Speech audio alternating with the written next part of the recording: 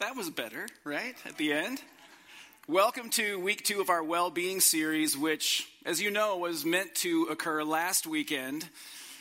But then Wisco being Wisco, sure, we'd love 1.5 feet of snow and huge drifts in the middle of April. Me and my sons, that's our thing. We love it. It's the best quality time we spend together. Woohoo! We started a couple weeks ago talking about this concept of well-being, this really foreign to us in the world we live in idea of an inner life, our body, mind, soul, and spirit shaped by and renewed by relationship with God, by the Spirit of God. We also realized very clearly, as if we needed more confirmation, that we live in a world, in a time, as all times have been, but ours to us because we live now, that causes so much imbalance everywhere, so much fear, more and more reasons to panic and lose hope at every turn, more expectations and responsibilities than we have time in a day. So we get stuck, we get tired, we feel empty, our minds race with overwhelming scenarios where nothing's going to work out, and there's just not time to devote to renewal of our inner life. It sounds luxurious, but it would require me to have a different life, to have time to focus on that other guy's inner life that I could be someday.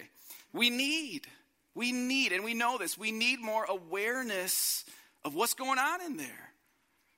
A lot of times we operate clueless about it. We need to know, but for that awareness to happen, we need to seek God in prayer. To pray, we need to slow down long enough to actually pray real words. And to make sense of life, we need perspective from the Word of God. But I know that, we need those things. But my reality in my personal life has been those kinds of things. The things God says I really need, and I know I need them, they seem too difficult to achieve. Too overwhelming and time-consuming to fit in, too impossible to get right.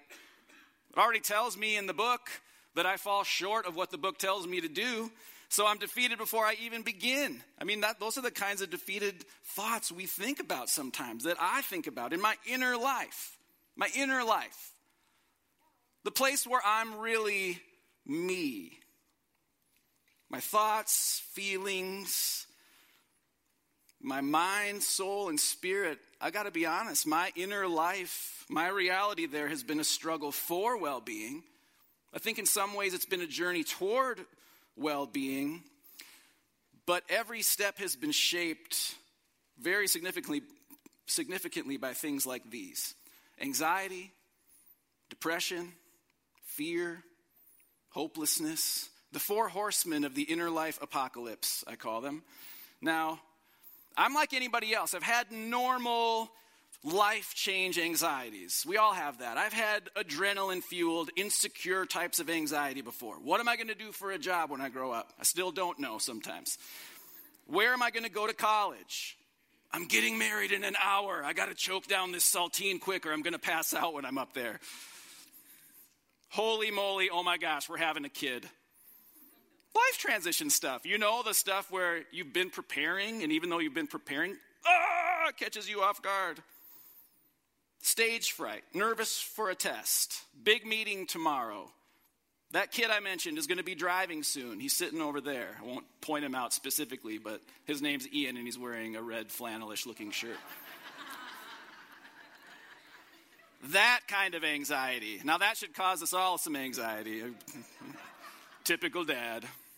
What I'm talking about isn't the stuff that's shaped by temporary circumstances. What I'm talking about goes deeper.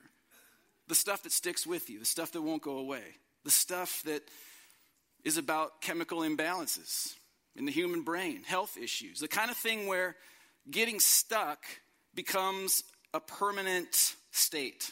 And stuck means these things: anxiety, depression, fear, and hopelessness every day, attached to everything, defining life inside and out, distorting life inside and out, I'll say. I've had clinical depression and anxiety for over half my life, starting diagnosed when I was 20.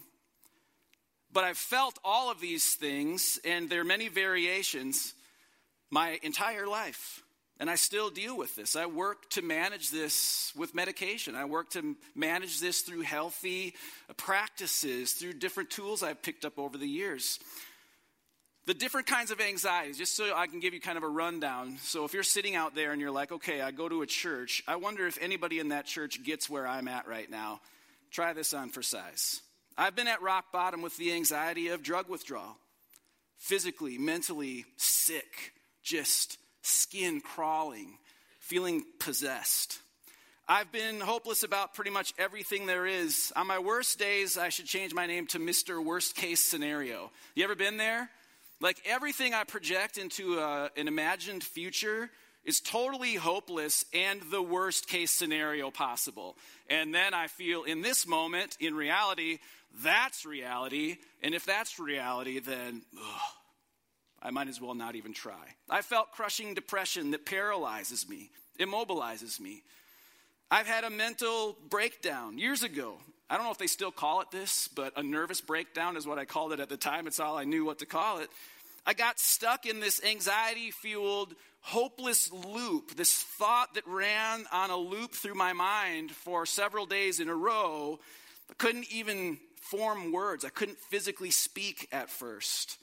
I've had anxiety that makes me grip my bed in fear in the quiet, dark hours of the morning when nobody else is awake.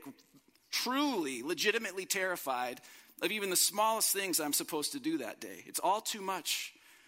And I know in that moment, I am so weak. I'm so mentally fragile. What do I do? I wish I wish all of my responsibilities, I wish all of the expectations on me, waiting for me to do stuff, things that hinge on my participation would just all disappear. I go through bouts of depression every once in a while still that exhaust me, make me chronically cynical, hopeless about that, bleak imagined future that's going to happen for real. Seeing nothing, when I look around, nothing redeeming in the world in those seasons. Nothing, no hope. And I know all the cliche Christian answers too, so you can't fool me. I don't buy it on my worst days. I struggle to believe it on my worst days. And I'm also a child of God. I'm also someone who profoundly knows God's love. I am not anything close to what I used to be. I've been transformed big time, inside and out, because of Jesus, because of the life I found in him. But reality has not always or even often felt like that consistently. It was the spring of '96. In my dorm room at UW River Falls, back when I was feeling all the anxiety of like, what the heck am I going to do when I grow up now? It was the end of my freshman year. It was the first time I experienced what I would come to know as clinical depression and anxiety. I had discovered drugs that year, then more drugs. And I was putting on a performance for everyone who knew me, doing okay on the surface. We learn very quickly how to be good actors. We adapt. We convince ourselves and everybody else around us on the surface. But I was empty on the inside, and I couldn't outrun my emptiness anymore, spiraling out of control on the outside. And it wouldn't be my last battle with addiction and substances and my own choices, but it was the first time I at least tried to take it seriously. My life was a mess, and I was 19, knew very little about life. And in the mess of that life, I became aware of something else, something heavy, something oppressive is in here with me now. And it's not going away. And I need real help, because this now is a lid that has closed down over my emotional world and my experience of life, and I cannot get out from under it. I need real help. Except, like I said, I was 19, and we didn't talk about depression and anxiety then like we do now, 20-some years later. I didn't know what I was dealing with. I didn't know where I was supposed to turn. I knew I had zero well-being in that inner life we've been talking about. But I did something, and I still don't know why. I did something that I never did that I never took seriously, that I always took way too lightly, and I sunk to my knees with my barely used NIV Serendipity Study Bible in my hand, a gift to me to go to college and never use. I was just wrecked, just crying in my dorm room. Thank God my roommate had just moved out at the end of the year and it was just me in there. And I opened up my Bible thinking to myself, what am I doing? This is so dumb. This is so cheesy. And I cracked it open to a passage of 8 verses in the Psalms that I didn't expect to encounter. But they have again and again, over the next, what would be 22 years since then, they again and again have offered me hope in different seasons of dealing with an inner life reality of anxiety, struggle and fear and hopelessness and depression. Now, I want to make it really clear. These verses are not a magic formula. These verses are not a solution or a fix. They are something else. They're a way to find hope. It's a way to find hope for me many times over. Now, I'm going to share them with you and we'll walk through them in just a little bit. Here are those 8 verses from Psalm 119. I am laid low in the dust. Preserve my life according to your word.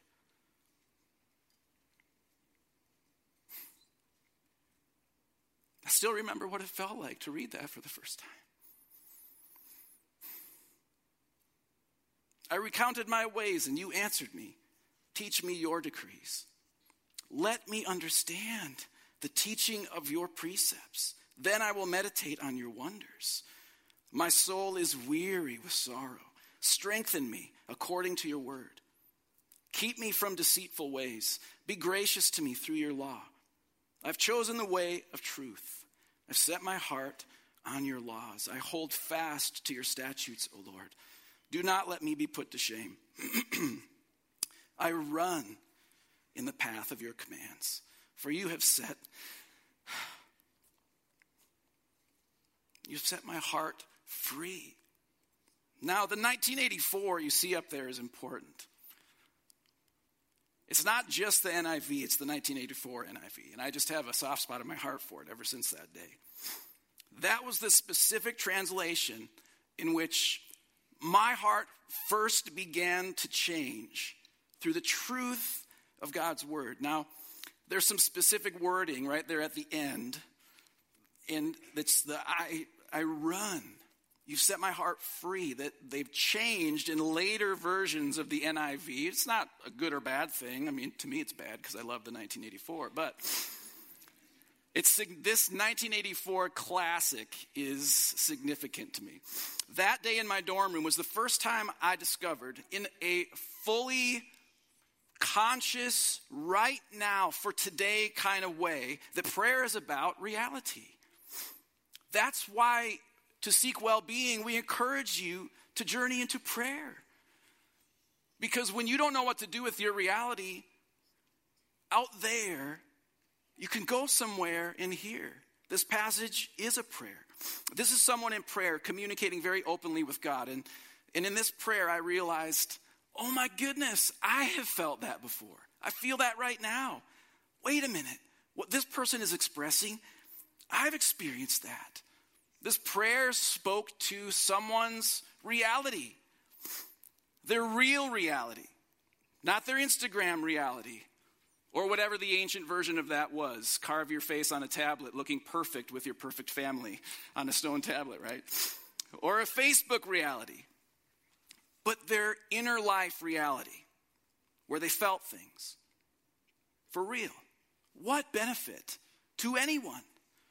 To us now reading these words, what benefit if this writer held back and made this a more polite, pretending kind of prayer? Prayer is about reality, real reality. And that awareness hit home in that dorm room for me. Reality out there, what I'm doing with my life affects my reality in here, in my inner life, and vice versa. What's going on in here and what's going on up here affects my reality out there. So I started to take an inventory, kind of like what Pastor Paul encouraged us to do at the end of his message last week. And if you haven't, please do. I began to just mentally list through things, trying to identify, to offer to God in prayer things like this. This is my inventory then. I feel dead on the inside. I can't do this. I need help. I want to change and I don't know how. I want freedom from all this. I need you, God. And in the simplest acknowledgement of where I was at, I was able to unload in a real way for the first time that reality of anxiety and fear and the shame. And then what I experienced in place of all that was mercy and relief and renewal, a fresh start. In fact, on the inside where I was dead, I started to feel like not alive yet, but like I wanted to be, and maybe it actually was possible. And then I also saw, and it finally began to stick in there after a lifetime of religious instruction, that God's word is about reality. Seems so simple. But the words in the Bible suddenly weren't just words in an old, boring book anymore. These words, God's word, communicated something true and real to me.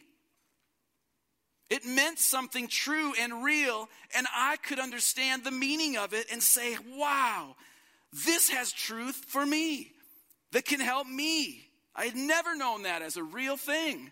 Not like that.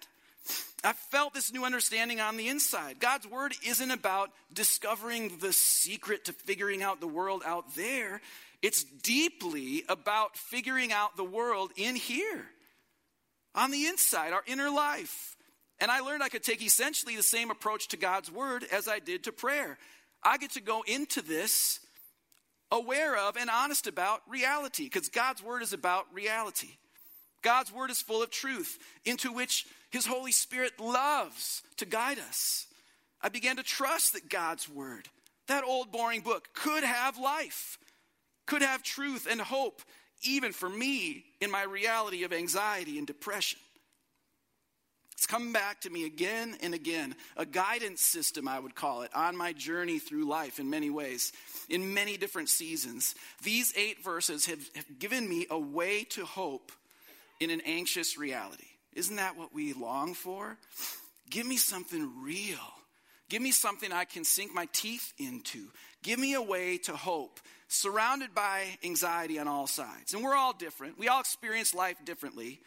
But as human beings, we have many things in common, including our tendency to struggle with various forms of mental health concerns, emotions, struggles in those ways, places in our inner lives where we just deeply struggle.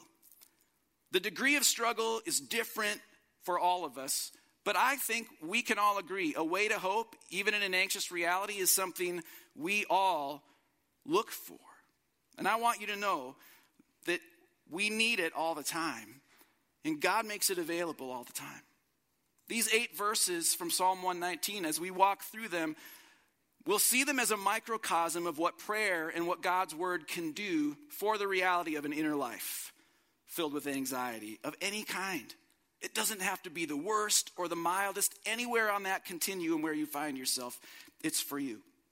I believe these verses have a chance to offer you, every one of you, hope, even a little bit at first. The prayer and God's word really can offer you something real. Guidance and comfort and help and wisdom for every reality. Here's the first thing that grabbed me about these verses. You gotta say it like it is. Say it like it really is. This is not about pretending. This is not about making it pretty. These I am statements we see in here are super powerful. They show awareness. There's no hiding or pretending. The ESV translation for verse 25, we see it as I am laid low in the dust from the 1984 classic NIV. But in the ESV, it says, my soul clings to the dust, as if my soul has a tenacious grip on the lowest, most low point I can get to in my life, the very dirty, dusty elements of the broken downedness, bits of creation, that's me.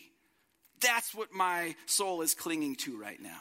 This is a soul-melting, insomnia-causing kind of sorrow, kind of anxious sorrow here. But who wants to admit that? If that's what reality is, who wants to walk around saying that? That's bad stuff. We don't talk about bad feelings in the upper Midwest, Mr. Schultz. We don't like to admit when things are bad, even when they really are. We find ways to pretend they're not, right? When offered the standard greeting of, hey, how are you? We don't often respond with things like, oh, I'm laid low in the dust there. Do we? We don't say that with good reason. But it would be honest. Right? It would be honest. And if seeking God in prayer is about reality, we've got to be honest. It's not reality otherwise. So say it like it really is. If we don't, we can't go further. At some point, the dam's got to break and reality's got to come pouring out. Real reality for us. So whatever reality you've held back, of sin, of struggle, of an inner life battle that no one else knows about right now, at some point, we have to say it like it is, or it's not reality. With God, say it like it really is. With the people who love you, say it like it really is, what you're really feeling, what you're going through. Start with I am, and then just tell the truth. Just be honest. It felt so foreign at first to say things like, I feel like I'm walking on eggshells. Like I'm just so scared. Or my anxiety is so bad, my arms, the skin on my arms just is tingling and makes me feel like something terrible is going to happen at any second. Or I'm transitioning to a new med. You ever been there? Woo! What an adventure that can be. And I feel really weird all of a sudden. Be like things are popping, like electricity in my brain. Or like I just, for no reason, just out of nowhere, I just can't go into this building, or I can't be around people. Or I'm terrified to ever walk back into working at a church or trusting people ever again. Whatever your situation is. It was weird and embarrassing kind of to say that, but it was honest. I couldn't be helped past the point that I was willing to say it like it really is. The second thing these verses show is that you've got to be as desperate as you really are. This is where we love to pretend. Be as desperate as you really are. Look at these verses up here. Preserve my life. Like, do the bare minimum and that'll be something. Just keep me barely alive. Strengthen me. Do not let me be put to shame. I want to let you know that if your reality right now here tonight is desperate, and if it feels desperate, then before your God, be as desperate as you really are. Admit it. Embrace your need for God's help. These verses are written by someone crying out in desperation. Keep me alive. I'm so empty. I've got nothing. Now, I found a lot of ways back in the day to get my hands on and to use opioids and amphetamines, and probably my most desperate was just on the heels of my nervous breakdown in 2005. Connected in a big way to not being able to use for a few days, I'm sure. And it compounded my already hyper-pronounced anxiety and depression. I rocked back and forth. I will never forget what it felt like. It's like another lifetime. I rocked back and forth on the couch in our little tiny living room on the East Side Hill in Eau Claire, reciting scripture. I'd never done this. Reciting scripture, feeling like I wanted to die. Like, what if I permanently get stuck feeling this way? God, just preserve my life. Do the bare minimum. Anything. Bring any relief. But this is not just about desperation to be temporarily helped in the moment. It actually forms into a desperate desire for an entirely new thing. And so, in my weakest moments, all I can do is say, preserve my life. As I grew in my faith through these challenges, I began to say things like, fill me. Strengthen me, revive me. Don't just keep me alive, give me life. I've had enough of feeling humiliated and crushed and defeated. Lift me up, God. Help me stand. Give me hope and courage according to your word. This is a hope, a prayer based on things you, God, have said, that you have put in motion. What you communicate to your people, your word says you've got me, you love me, and you're with me, and you won't let me fall. So come on. I'm desperate here. These verses also show some of the results of an inner life where a person has decided to learn God's way. Verse 26, I recounted my ways, and you answered me. Verse 29, keep me from deceitful ways. Verse 30, I have chosen the way of truth. Now, way here means something closer to direction, all right? To learn God's way means to learn in an inner life and in a way that guides the outer life that there's a direction we're meant to be traveling in. And the writer of this prayer is saying, God, I told you my whole story, all my ways, every step of the journey, every direction, every road I've taken, what I've done, where I've been, leading right up to where I am right now in this moment. I've deceived myself. I've been a pretender, a poser, a performer. Don't let me do that anymore. Turn me aside from those old paths so I don't lose my way. I don't want to go back. I want to make a new decision based in truth. I choose your direction and what you say, God. I choose to not listen to what anxiety tells me. Recount your ways. It's like confession. It's being honest. And when we do that, it's powerful. Bring God everything that you've got. Tell God everything. And like the verse says, you answered me. I recounted my ways and you answered me. God will answer you. God will begin to teach you and guide you. And again, according to your word, it says, God, I'm doing this and asking for this, and I'm being as desperate in my life as I really am, and I'm saying it like it really is because you told me to. So now you hold up your end. Do what you've promised to do and help me learn your direction. But then it's not just about moving in the right direction either, is it? We don't just learn God's way. We also learn God's way, God's way. See what I did there? Emphasis on the other word. Let's go to that one. All right, see, learn God's way. Teach me your decrees. Let me understand the teaching of your precepts. That's the only thing that matters right now. Be gracious to me through your law. This is about how we continue to move in the right direction. How we learn and understand what it means to move in God's direction over time in our lives. And how it works, how it fits together, changing us in the process. This is a prayer, a request for understanding. Teach me that way, that direction that you've designed life to flow. Help me understand what it means, God. I know that your design, your way is full of grace. So please be sure to dump a bunch extra on me as I stumble along. This is a prayer of someone whose posture in prayer and seeking God is one of willingness, of humility, of saying, it's not about my thing anymore. It's not about me doing it my way. Invest in me, God. Fill me with your way. Show me what to do. I don't want anything else anymore. Now, like I said before, my tendency is to project horrible doom and gloom onto the future. When things are bad, my hypothetical worst case future scenarios seem so real. It's all there is. And it can control a very hopeless present. But I've got to lay down my way of seeing things, or the way that my anxiety or depression tells me to see things or imagine things. And I've got to get on the same reality page with God and choose his way instead. And his way of teaching us is to use all the stuff of life, good, bad, and ugly, as our education plan. And along the way, as we learn, we benefit the most when we do the very thing that Paul started talking about last week, when we choose to be inner life intentional. Look at the way these verses are worded. I will meditate on your wonders.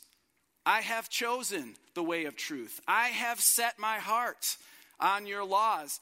I hold fast to your statutes.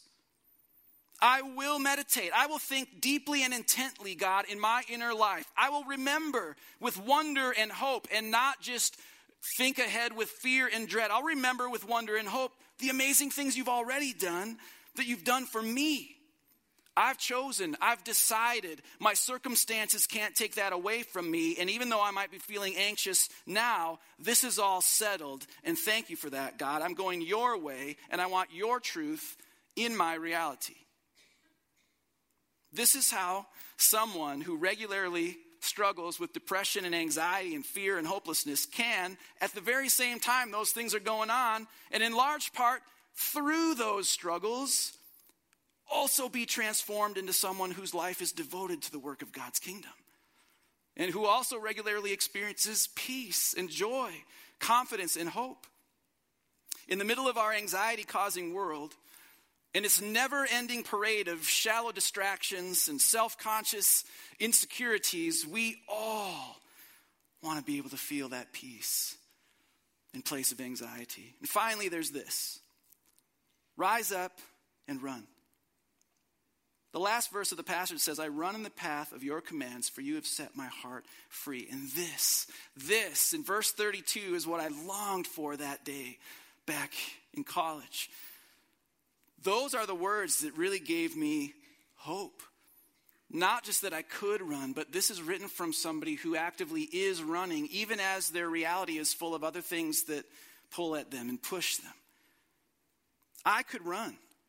Someday I could feel free. And then I started to hope for it, that it was possible. Then I actually started to do the things that would make it become reality. Very weakly and imperfectly at first.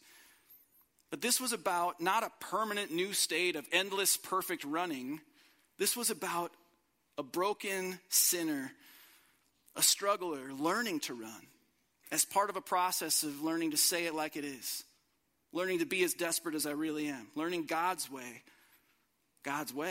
and being inner life intentional. We each can learn to run with a free heart, starting wherever we might happen to be right now. In every new experience of the inner life struggle, I come to a fresh realization of the truth of that next verse, Psalm 86:17.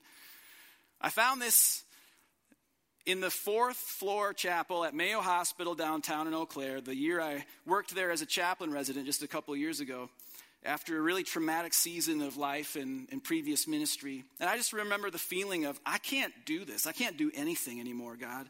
There's nothing I can fix. I've got no idea what I'm doing or where you are. But I need you. Where are you?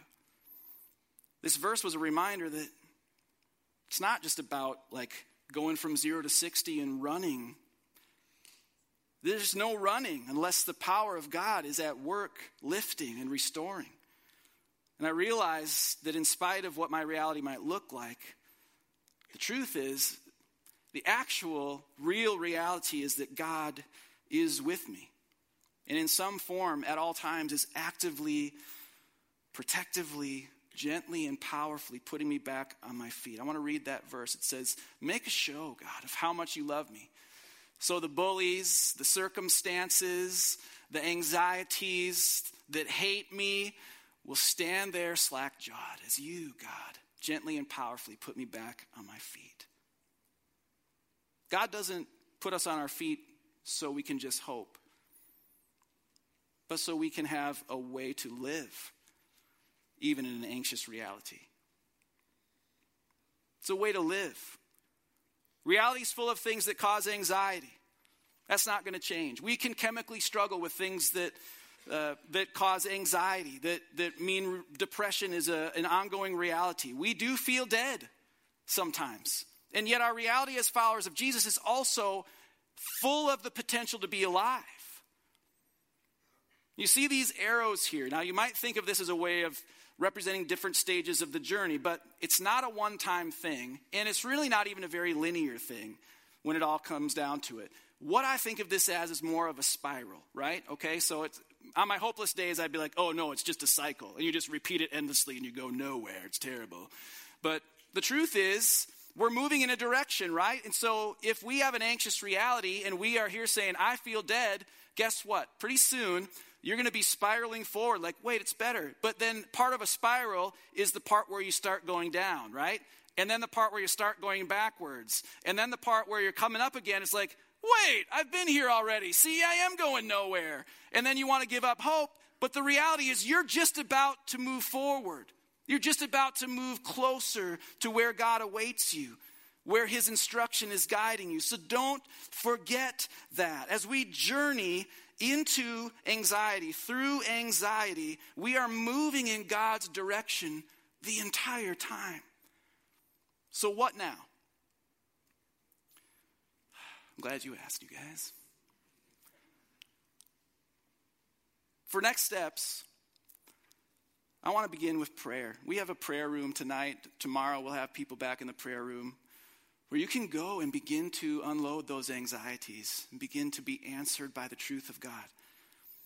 Go down to the prayer room, right down in the fireside room, and meet with people who would love to gather with you and surround you with support and encouragement and prayer. Take a devotional on your way out. This is a guide through prayer this week for you personally, maybe even in a very anxious reality to begin to connect with God. One prayer that was reassuring to me in a season of deep anxiety was this one we'll put on the screen by Thomas Merton. I'm going to read it for us, but just see if the words don't sound a whole lot like you. And then know that you can pray just like this anytime, all the time. Here's the Merton prayer. My Lord God, I have no idea where I'm going. I do not see the road ahead of me. I cannot know for certain where it will end, nor do I really know myself. And the fact that I think I'm following your will does not mean that I'm actually doing so. But I believe that the desire to please you does in fact please you. And I hope I have that desire in all that I'm doing. I hope I will never do anything apart from that desire. And I know that if I do this, you will lead me by the right road, though I may know nothing about it. Therefore will I trust you always. Though I may seem to be lost in the shadow of death, I will not fear, for you are ever with me, and you will never leave me to face my perils alone. The next thing I'll talk about is God's word. Crack it open. If you're a desperate college kid like I was, crack the thing open. If you're a young parent struggling to deal with life change and feeling hopeless about what's next, crack it open. If you feel like hope is gone, you've already tried everything you possibly can, crack it back open, you guys. Look up those things that you're curious about, that you're interested in, that would be meaningful to you, that would help answer your questions, that you're desperate for.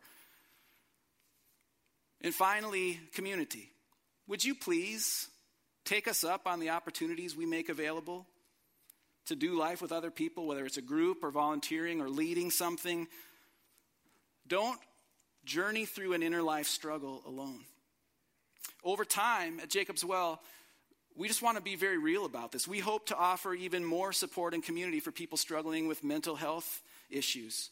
If you're here tonight and you're feeling desperate, find one of us and talk to us now. Or if you just aren't into that, you don't want to have a connection thing. I get it. It's awkward, right? In church, it can get awkward. Go onto our website, jacobswellchurch.church, and go to our care page. You can fill out a form and have one of our awesome care champions contact you and be ministered to by someone who will just gently pray with you and journey with you. This is a place where we get it.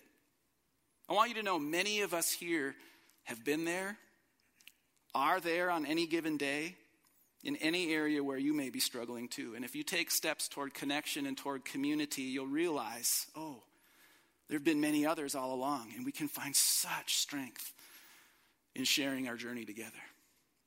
As we close, we're going to close with a song of worship, asking for the presence of Jesus, our Savior, to be all around us, to guide us, to fill us, to be above and below us and before us and behind us. He is. Now we get to become more aware of our need for it and the beauty of that reality. It's a way to hope. It's a way to live, even in an anxious reality. Please join me in prayer. God, we thank you for teaching us through pain, through anxieties, through depression and fear, for showing us at our lowest that you are there to lift us up.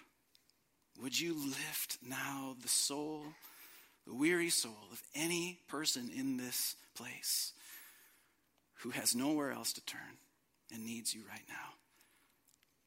Be with us and guide us, we pray. Amen.